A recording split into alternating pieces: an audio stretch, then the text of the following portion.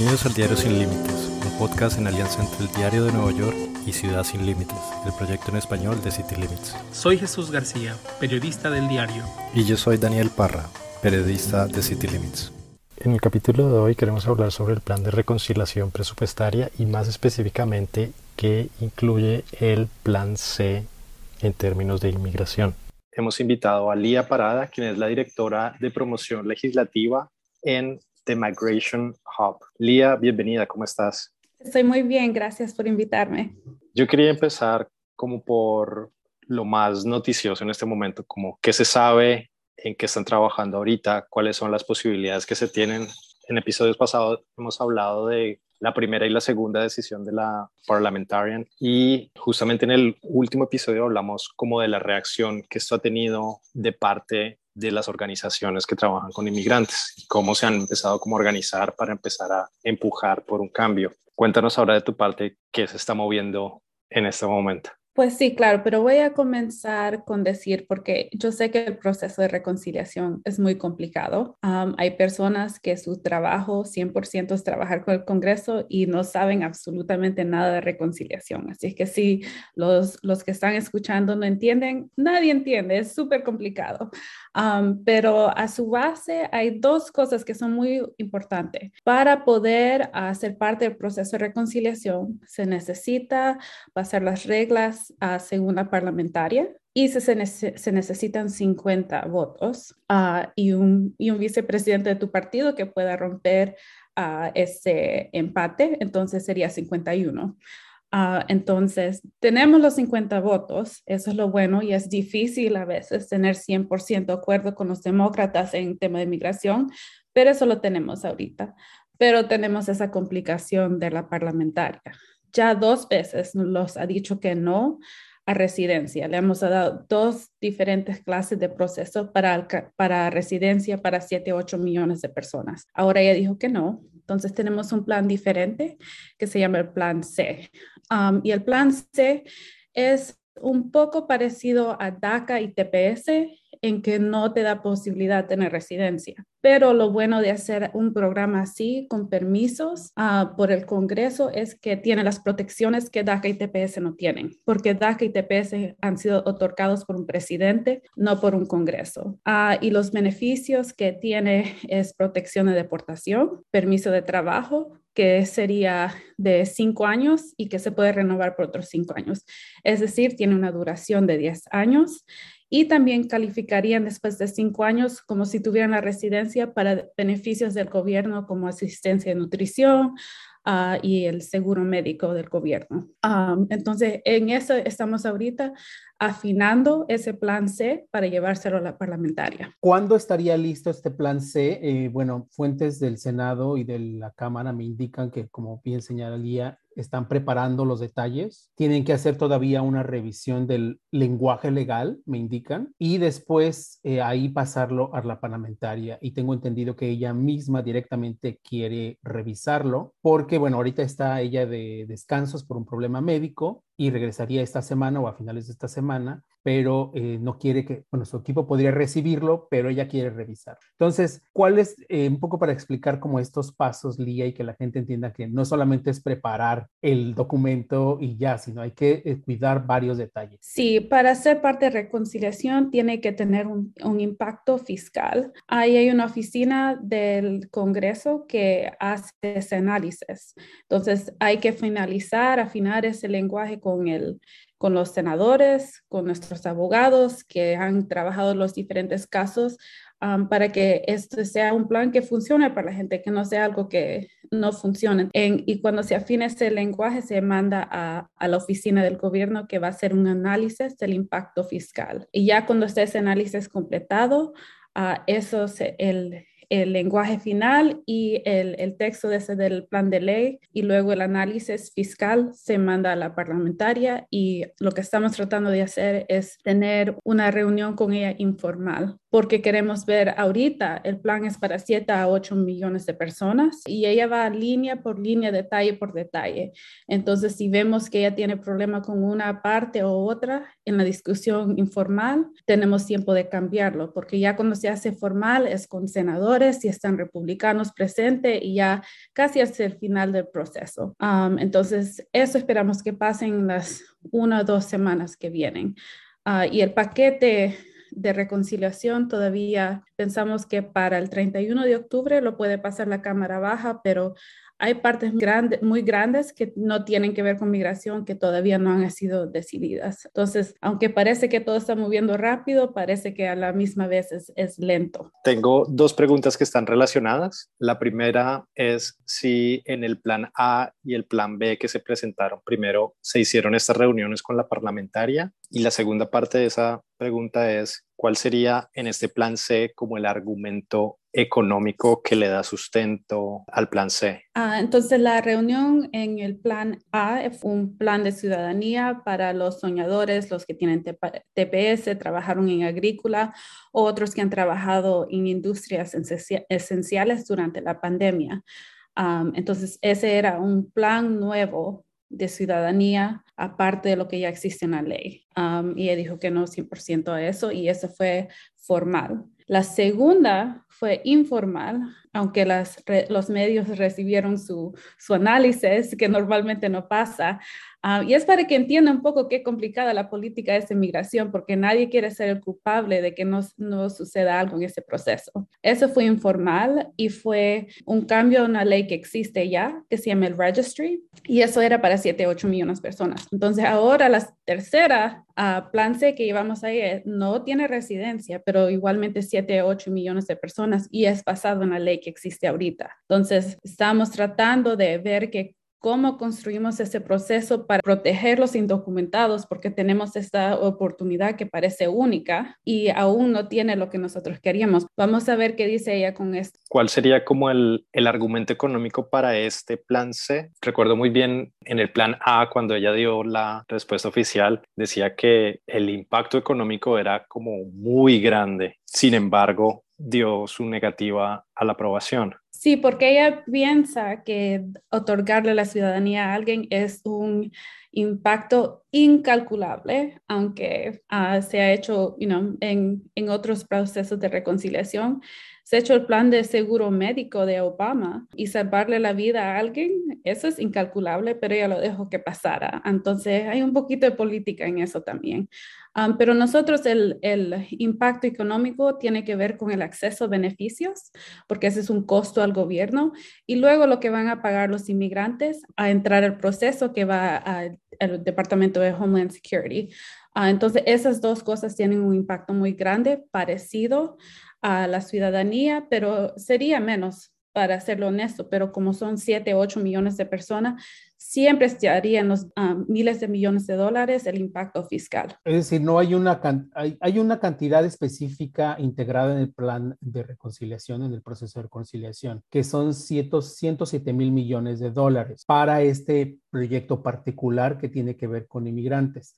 Entiendo que de ahí se estima la cantidad de personas que se pueden beneficiar con esa cantidad. ¿Nos puedes explicar un poquito esta parte, por favor? Al principio de ese proceso, hicieron un análisis de cuánto sería el impacto fiscal para hacer la ciudadanía para 7 a 8 millones de personas, y llegaron a un total como de 120, 130 mil millones de dólares. Pero con las negociaciones en la Cámara Baja al final del verano, hicieron una negociación a bajar los números. Entonces, el número de migración bajó a 107. Pero hay maneras de mover el dinero porque hay otras fuentes de dinero que incluyen subir los impuestos. Entonces, de ese dinero se puede mover unos 10 a 11 billones de dólares, porque estamos hablando de un paquete enorme y la parte de migración es muy mínima.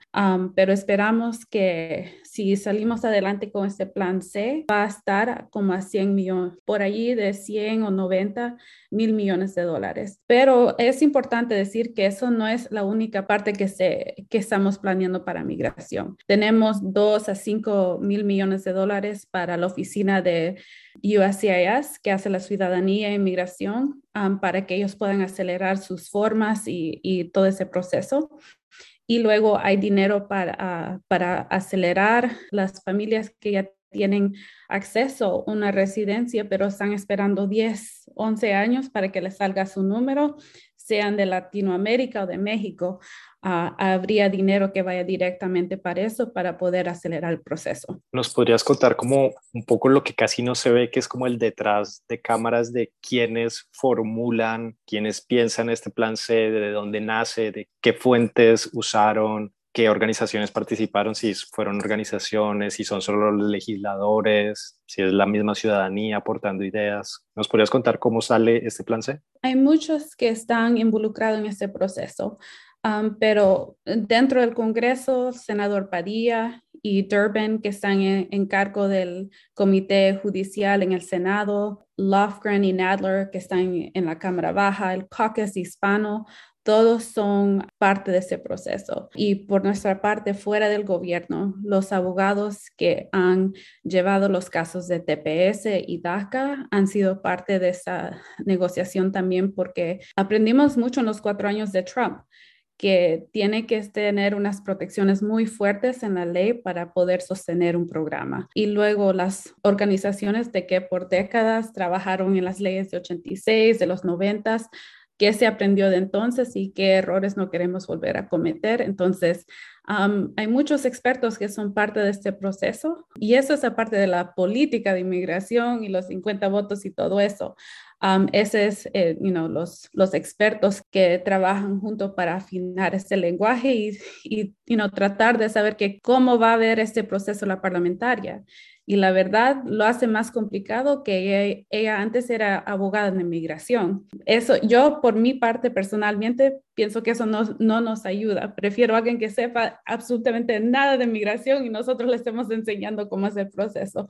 Así que eso lo hace un poco más complicado para nosotros. Ya que abres esta parte, ella ha recibido críticas porque, bueno, cuando dices que ella es experta en migración, era responsable o trabajaba con aspectos de deportación, es decir, trabajaba del área para expulsar a los inmigrantes, no en un área en que buscaba otorgar cierto beneficio o visas. ¿Tú consideran las organizaciones que hay como una especie de bias por parte de la parlamentaria en este sentido? ¿Cuál es el Sí, yo sentimiento?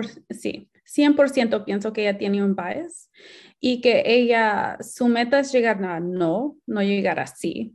Pero la meta de nosotros es hacerse lo más imposible, porque a la segunda vez ella de primero dijo que solo porque no era nueva ciudadanía. Entonces escogimos un programa de 100 años y dijo, no, pero eso cambia barreras. Y de eso que hablaste tú, de que es una experta en las leyes que pueden llevar a alguien que sean deportados, ella que no quería cambiar nada de eso. Entonces ahora estamos viendo cómo cambiamos, pero parte de la estrategia para nosotros no es solamente ella, pero es demostrarle a los senadores que ella está usando un poco de política, que está saliendo fuera de su rol de árbitro. Si ella sigue diciendo que no y seguimos como cambiando las leyes, nuestro plan de ley según lo que ella nos está dando como guía, igual dice que no. Eso también es para que los senadores sepan, ella no fue elegida, ustedes sí, y ustedes son los responsables al final del día si no ganamos algo. Ahora, Elia, en esta parte que me gustaría conectar porque explicabas muy bien sobre lo que es específicamente el proyecto.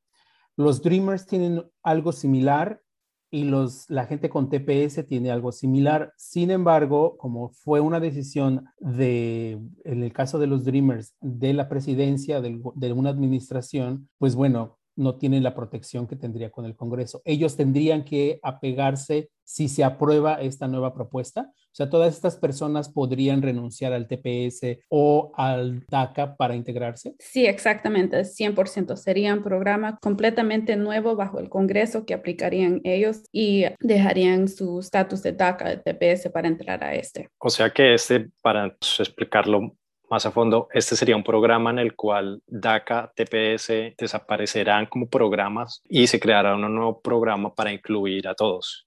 No exactamente. Entonces, Okay. sería cualquier persona que haya llegado a los Estados Unidos antes del 1 de enero de 2011 y no tienen un récord de crimen significante, podrían aplicar para este proceso. Entonces, tendrían permisos y protección de deportación hasta 10 años. Entonces, digamos que por cualquier razón, alguien que tenga DACA o TPS no califique para el programa, se puede quedar con su DACA y TPS.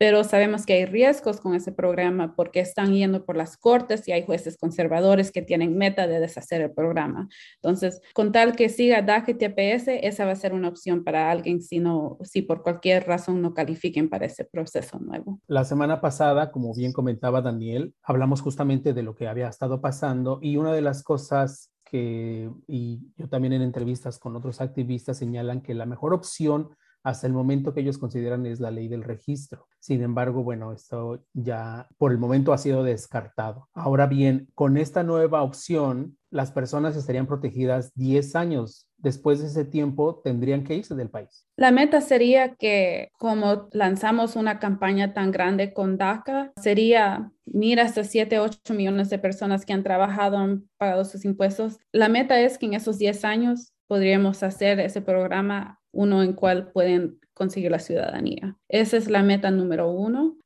y nunca llegar a esos 10 años que queden sin estatus. Parte de lo que tenemos en el plan de ley ahorita es que ninguna de la información que alguien aplique para ese programa se puede dar a migración para deportación. La meta es protegernos, no hacerlos deportables fácilmente. Digamos, esto es algo como bien importante de este plan C. Por el momento, entonces, no habría después de 10 años como un paso o un salto a la ciudadanía, un camino, digamos, después de que pasen estos 10 años, porque en este momento el plan C no incluye algunos pasos para volverse ciudadano después de que se haya pasado 2 renovaciones en este caso y la gente pues quiera seguir acá. Sí, exactamente así es. Y eso todo tiene que ver porque estamos en este proceso de reconciliación, que una parlamentaria nos ha dicho que no 2 veces, residencia y ciudadanía, y luego escogimos los 10 años para estar bajo el proceso fiscal que es de 10 años, todo es planificado por 10 años bajo reconciliación. Y 100% nosotros no nos gusta estar en esta situación, pero también sentimos la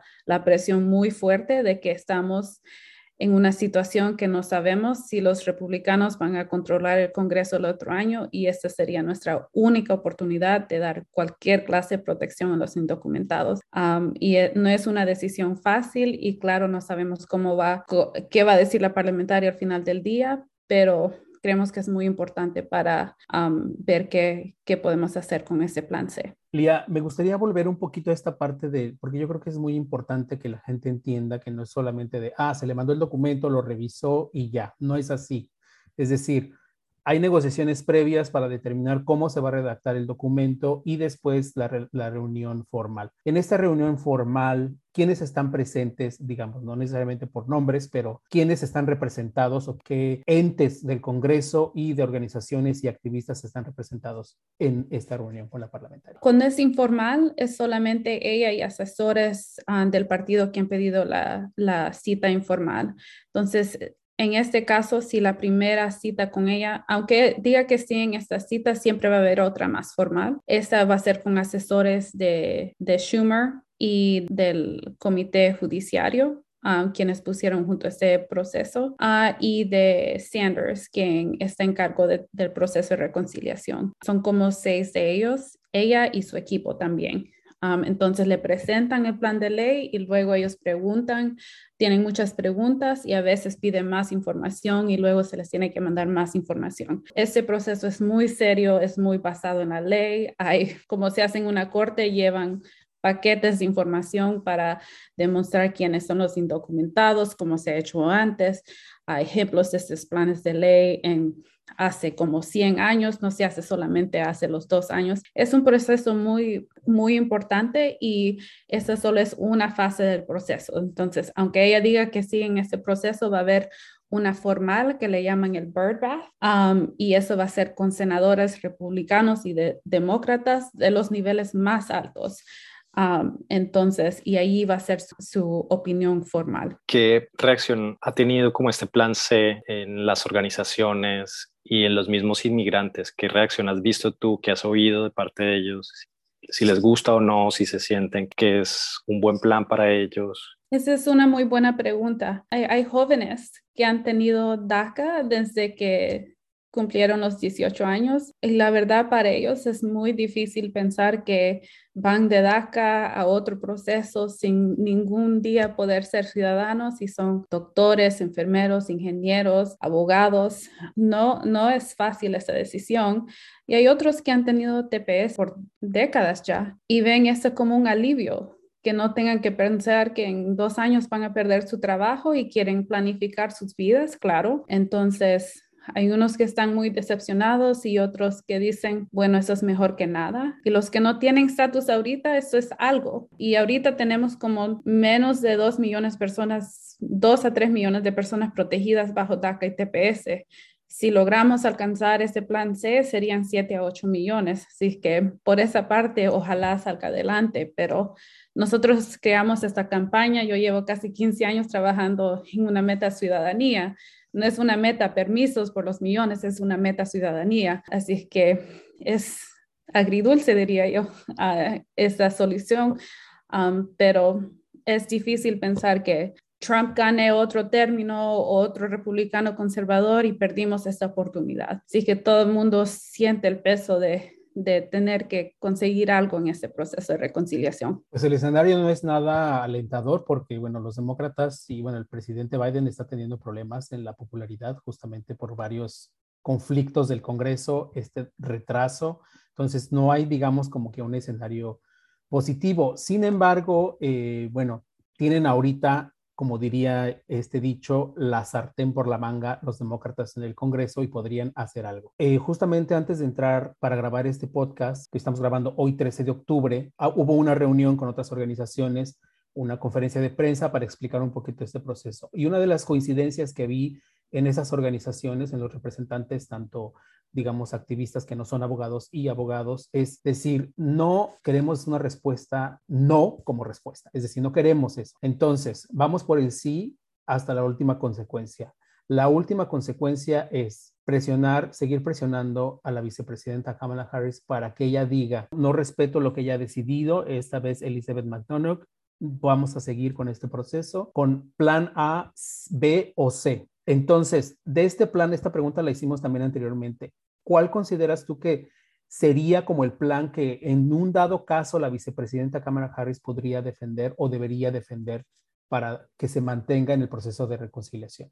Primeramente, quiero decir que no es solamente Harris, es quien está en cargo del Senado en ese momento. Podría ser Harris, pero ella está en su rol según las indicaciones del presidente. Entonces, ella, si el presidente no quiere que ella esté allí ese día, ella no va a estar allí. Luego, Schumer y Leahy son los otros que son los presidentes que les llaman los presidentes del Senado.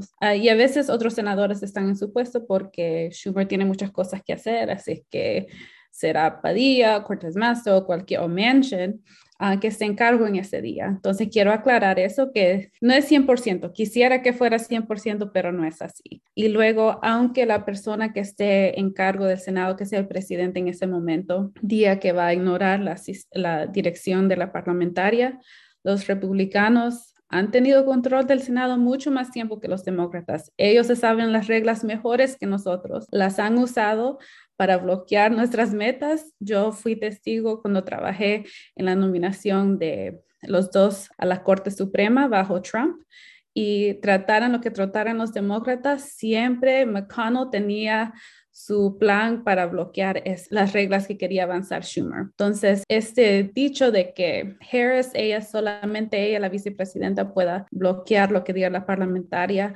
lastimosamente no puede funcionar sin tener 50 demócratas dispuestos a hacerlo. Esa es la respuesta muy fácil. Y pudiera ser otro que se encargue, podría ser Schumer, pero al final del día se necesitan 50 votos a favor de eso. Unos dicen que se puede hacer con 40 demócratas, pero yo sé que McConnell sabe las reglas del Senado y él puede cambiarlo a 50 muy fácilmente, o avanzar el de 40 y luego traer uno de 50. Y es decir, que no se puede hacer nada sin tener a Manchin y Sinema dispuestos a hacerlo. Y hasta ahorita ellos no han dicho nada en este cambio, que es no tomar las opiniones de la parlamentaria en cuenta. Pero lo que sí sé es que Manchin dice que él representa el estado del hombre que hizo las leyes de reconciliación, el senador Byrd, que él es el descendiente y representante del senador Byrd.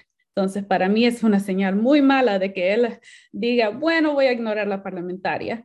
Y él ha dicho que no quiere cambiar las leyes del Senado, que se puedan avanzar planes de ley solo con 50 votos, que le llaman el filibuster, cambiar el filibuster. Él ha dicho no a eso, entonces lo veo muy difícil. Pero es importante que tengamos una campaña a ganar, a llegar así, y que los demócratas se sientan responsables. No es solamente la parlamentaria que es responsable, son los demócratas también. Así es que ellos tienen que ver que hay una presión inmensa de la comunidad, que si no llegan a un acuerdo, van a tener problemas con los latinos, con la comunidad inmigrante, que los vea a ellos y votó por ellos por un cambio. Cilia, nada más para precisar, y me gustaría un poco oír, ¿cuál sería, según lo que tú has escuchado de las reuniones con activistas, digamos, de estas tres propuestas, la que ustedes defenderían si es que se decide obviar la determinación de la parlamentaria? En cualquier de esas situaciones te diría que sería plan E o plan B. Pero la ciudadanía es nuestra meta número uno. Así que si vamos a ir a romper las reglas, las vamos a romper por la ciudadanía, no solamente por un permiso. ¿Crees que el plan C va a pasar o lo va a aceptar la parlamentaria? La verdad no sé, pero yo pienso que le hemos hecho muy difícil decir que no. Hemos tomado todas sus sugerencias en poner este plan junto. Así que ella tiene que decidir cómo sale ella de este proceso diciendo no 3 veces, no, si cada vez seguimos sus guías. Y eso puede ser el fin del plan de las leyes de reconciliación si ven que ella está jugando política con ese proceso. Bueno, si demuestran que está haciendo política la parlamentaria McDonald, significa que utiliza el argumento para decir no de manera inversa y va jugando con el mismo argumento en manera, digamos, contraria, ¿no? Que es lo que hacen muchos políticos a veces. Ahora, en esta parte, y también ya con esto nos despedimos, también yo me despido, es saber si la parlamentaria dice que no nuevamente. Nos habían adelantado, el presidente del Caucus Hispano me dijo en una entrevista, Raúl Ruiz, tenemos plan C, plan D, plan E, etcétera. Y bueno, ¿cuántos planes más tienen? Pero aparte, leyendo, digamos, la ruta, viendo la ruta que ustedes han seguido y viendo el parole como, yo no lo consideraría el último recurso, pero cercano al último recurso, ¿cuáles otras opciones existen? Es decir, si existen, entiendo que no podrías dar adelanto de cuáles son las opciones en particular, pero ¿existen realmente otras opciones? Sí, existen más opciones. La cosa es que no son opciones que nosotros quisiéramos perseguir, por eso es que son D, E, F. Si no podemos tener la ciudadanía, dar la protección y la habilidad de trabajar es nuestra meta más grande, aparte de la ciudadanía. Entonces, eso es lo que vamos a ir viendo si ella deja espacios para seguir haciendo eso y para cuántas personas. Muchas gracias. Muchas gracias. Nos estamos Adiós, Daniel y Jesús. Se cuida. Gracias, igualmente. Ahí está otra vez.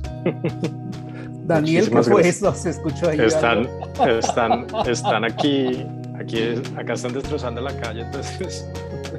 ¡Qué dramático! Sí, es parte. Así de,